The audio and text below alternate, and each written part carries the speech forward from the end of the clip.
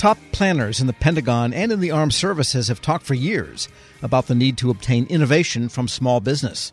But according to my next guest, would-be companies new to the defense market say they've got trouble getting an audience, much less a contract. And that has implications beyond the small companies themselves. Federal sales and marketing consultant Larry Allen joins me now. And what's the reality with respect to small companies that are not doing business? Your understanding is they have trouble even getting a foot in the door after all of this innovation talk? Tom, for the most part, small businesses, those that don't have a marquee name, really do have a difficulty getting in front of Pentagon leaders. They might have the ability to talk to those offices that are specially purposed for doing innovative acquisition, but there are only a handful of those, and they're scattered throughout the country. Not everybody also wants to take the innovation path because some people have brand new, ready-to-use technologies that don't need to go through a development process. And for them, they want to talk to people who actually are in the mainline operations, mainline acquisition part. Very difficult for those companies to get a meeting, Tom. And if they do, it's usually the type of meeting that says, hey, thanks for stopping by. This was really interesting. And that's the end of it. Almost never any follow-up. That helps kind of the established companies, as you put it, become gatekeepers to innovation, which may not be healthy for anybody. Well, that's really the irony, Tom. Defense leaders say that they want to talk to new businesses, but unless it's one of those few isolated areas that are specially purposed to talk about innovation, most defense people really want to talk to the companies that they already know, the established business contractors, the ones that they feel they can rely upon and trust.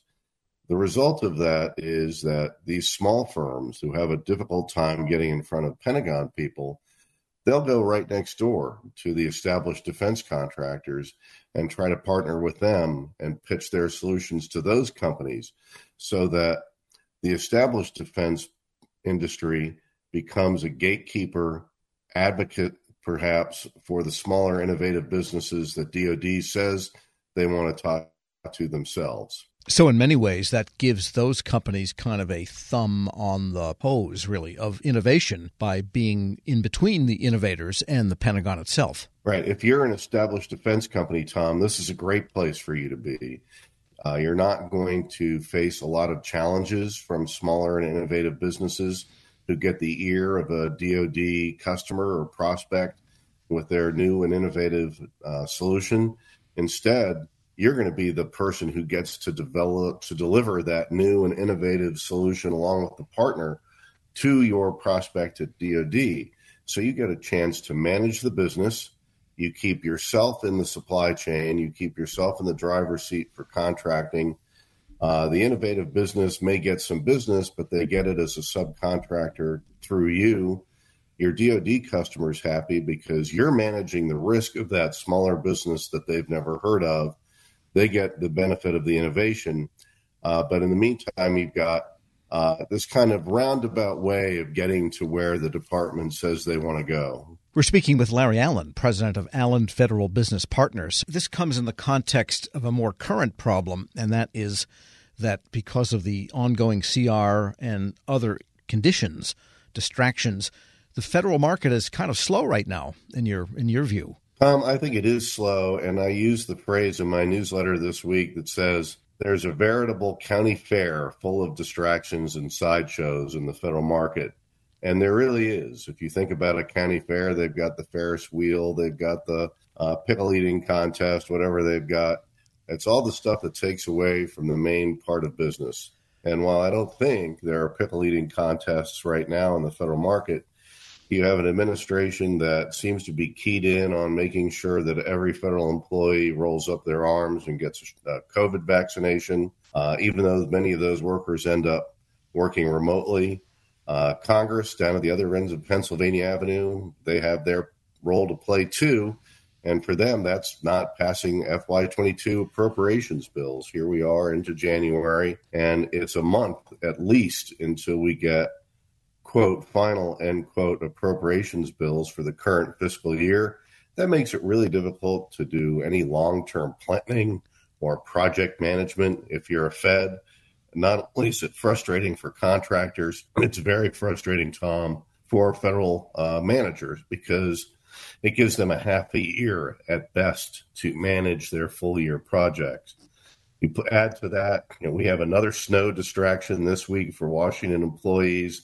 They recently got a couple of days off for snow anyway. There are individual things going on at different agencies that are distractions from the core mission. Great example of that is DHS employees. They're now being mandated to take climate change training. You can be all in favor of managing climate change, Tom, but the Department of Homeland Security really ought to be focusing on Homeland Security.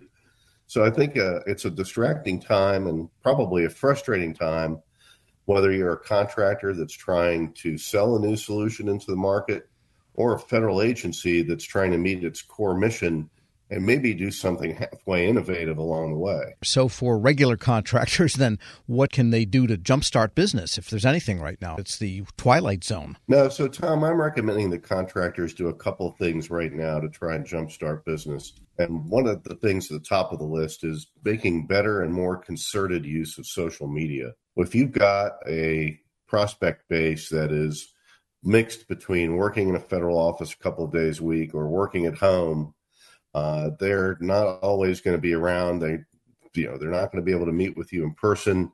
It may even be difficult to show them what you want to show them in a Zoom call. So I'm recommending using social media to reach out to your federal prospects, whether it's a video or an audio or a podcast.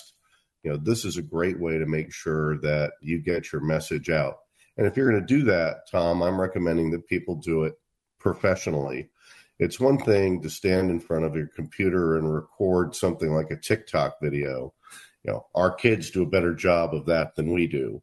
But this is your business, and you need to invest accordingly in it to make sure that your social media message is multi-platform and professionally done. So that's one thing I'm recommending. Another thing that I'm talking to companies about, if you're a large business or even a regular small business, remember that the administration has said they want to increase business opportunities for small, disadvantaged businesses. This is a great time to vet those companies, Tom, to partner with ones that are responsible and responsive and have a real ability to bring something to the table in addition to their size status. So if you haven't talked to small, disadvantaged businesses, I think you're really a little bit behind the curve right now. Those are at least two things that I recommend that companies do in order to try to jumpstart their business and be ready for when Congress does get around to passing appropriations. That's going to be a very busy time. Yeah, the evidence is they're getting around to that right now. So perhaps the full year appropriation will happen in mid-February if we're lucky. I think February is going to be the earliest. We certainly hope that could happen. It's going to take some collaboration among the Senate leaders, especially. Here's hoping. Larry Allen is president of Allen Federal Business Partners. As always, thanks so much. Tom, thank you, and I wish your listeners happy selling. We'll post this interview at federalnewsnetwork.com/Federal Drive. Subscribe to the Federal Drive at Apple Podcasts or wherever you get your shows. This episode is brought to you by Zelle. Whenever you're sending money through an app or online, it's important to do it safely. Here are a few helpful tips. First, always make sure you know and trust the person you are sending money to. Second, confirm you have entered their contact details correctly. And finally, if you don't trust the person or your recipient is rushing you to send money right away, think twice before sending money through an app or online. Grab a 30-day free trial of Live by Live Plus, and you'll get unlimited skips, commercial-free music, and all of the podcasts and live streaming events you can handle. Visit livexlive.com/podcast1 to learn more and start your free trial.